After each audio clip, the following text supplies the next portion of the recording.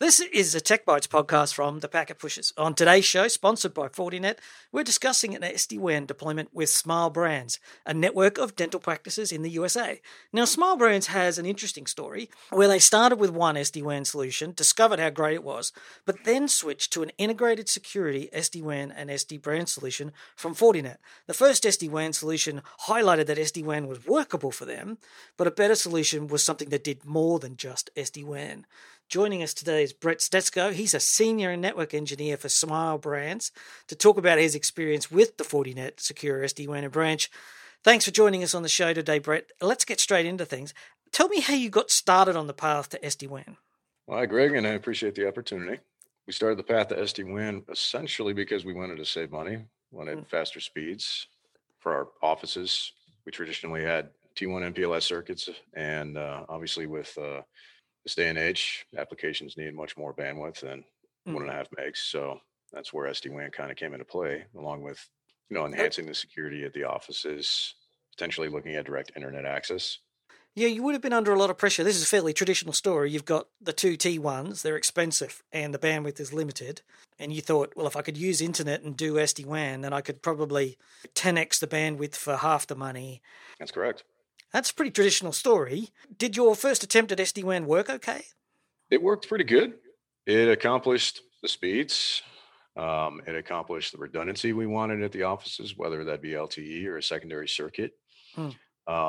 It just didn't provide, our original solution didn't provide any additional security, any type of direct internet access, because we couldn't at the time send them out directly without that security. So we were still backhauling, but it did increase the speeds. So really, it did redundancy. So even though you could have given direct internet access, there's a security challenge there. Like, were you offering it to to patients or to guests to be able to go to the internet, or was it just for staff? Just for staff. But you still needed to log it and inspect it. Like, you can't just let them do everything, really. That's correct. That made you sort of migrate away from the Silver Peak and start to look at Fortinet. What led you down the path to Fortinet? How did you get there from Silver Peak to Fortinet? Well, we were looking at solutions that would provide all the things that we were still short on: security, and potentially looking at also managing an easier way to manage, especially for our help desk, the LAN side of things. Fortinet offered both. We got the next-gen firewall security directly on the box, and we got the SD-WAN, and we also had SD branch, which is a huge added bonus as well. So that way there's a single pane of glass, not just to manage, but to monitor the offices. And that and the security, we were able to allow direct internet access. Point also allow guest access, because we had the security we needed and the ability to really segregate the networks. So you've sort of gone from the replacing routers, because you would have had a routed network. You would have had some sort of probably Cisco routers, I guess, connected to the T1s. That's correct. And then there was a whole branch networking piece after that to connect all the computers to the routers. That's fairly traditional model. That's correct.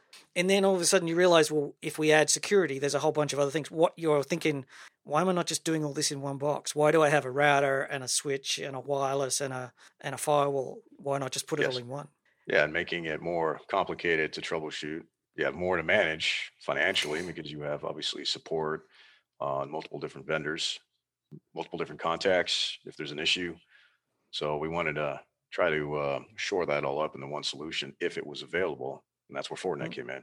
So this SD branch stuff, if you've got everything in one box, you said before that it made it easier to administrate. Are you talking about a single console to manage all of it then? That's correct. That was one of the big selling points.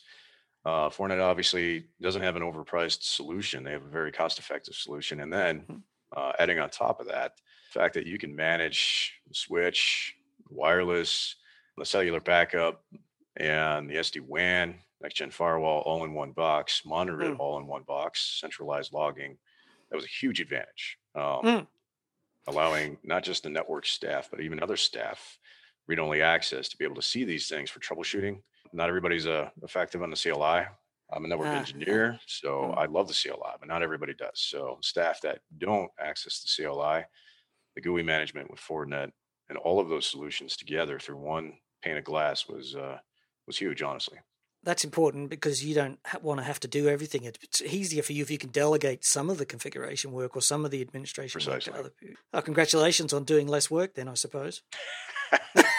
Still doing as much work, but now it's improvements, not just troubleshooting right. as much. Oh, So yes, of course. Of course. in IT, we're always doing something, right? Yeah, that's right. Or most people tell me when they have a single management console is all of a sudden your security posture changes too, because if you use the CLI everywhere, you tend to end up with this firewall's a little bit different to this firewall. Where if you've got centralized control, you're probably a bit better off.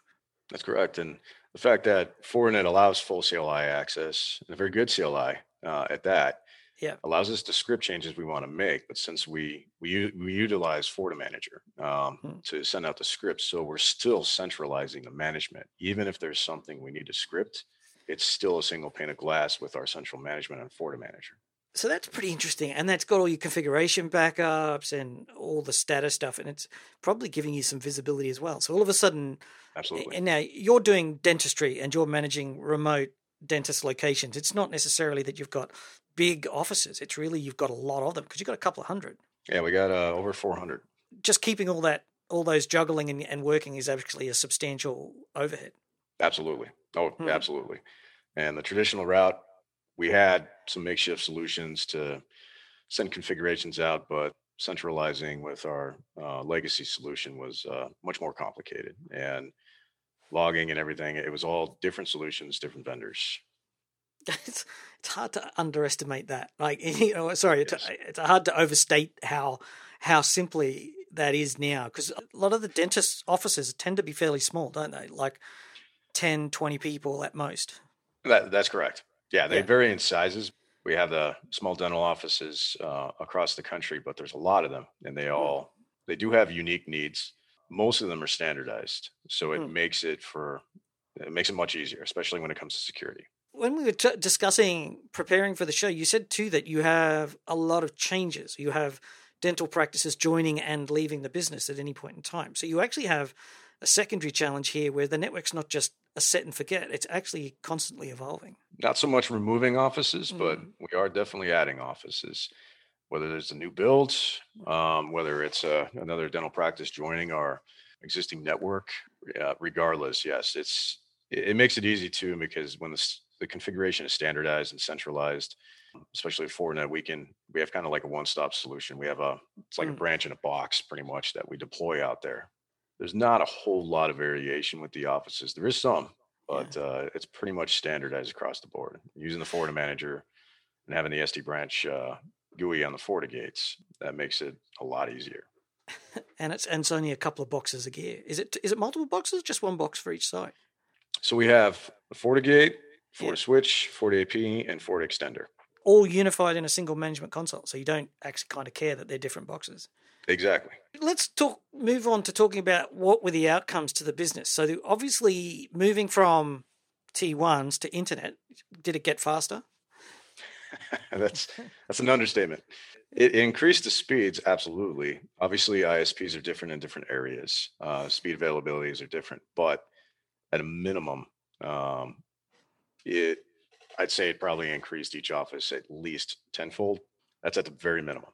That opened up the door for us to add other applications. We simply could not support new applications, whether it be internal or SaaS. The majority of the applications just were not supportable on the legacy solution. So that opened up the door for us to not just simplify the network side, but the application side as well.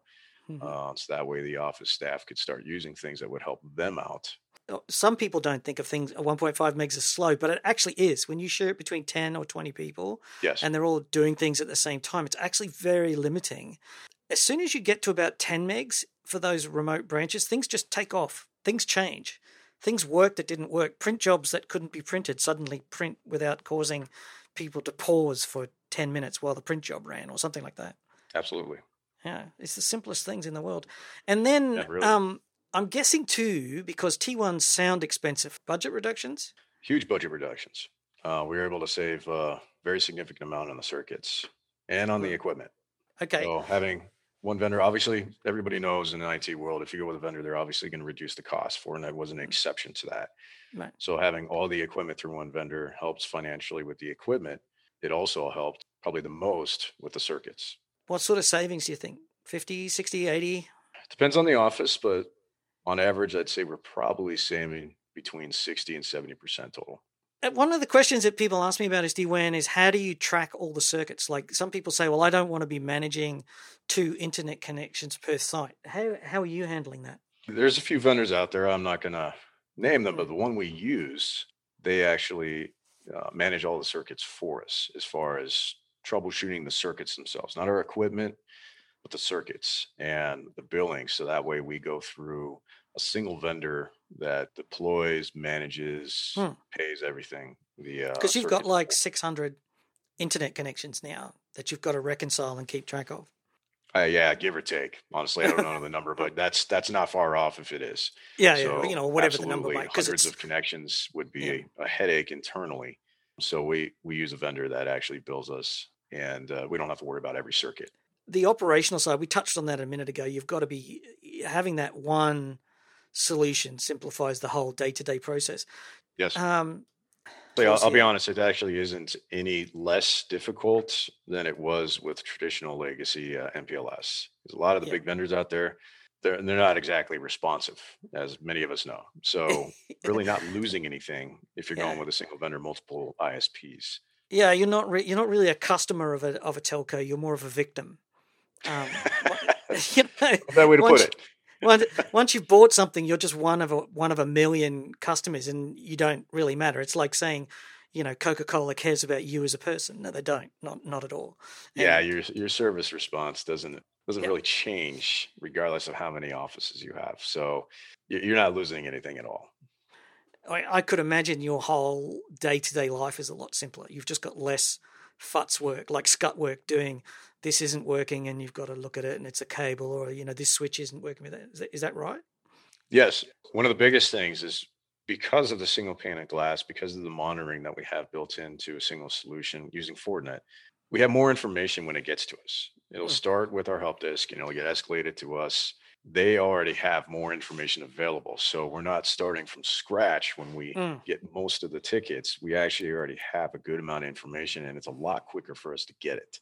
Yeah. So even if they don't have the information, let's say it's a new help desk person or they just can't figure out at all, it's still easier for us to obtain the information now because of both Fortinet Manager, and we're using Fortinet Analyzer for the logging. We need to look at logs. We need to look at, is the office up? I mean, there's DDNS that we're using at the SD-WAN offices. We have names associated with every circuit.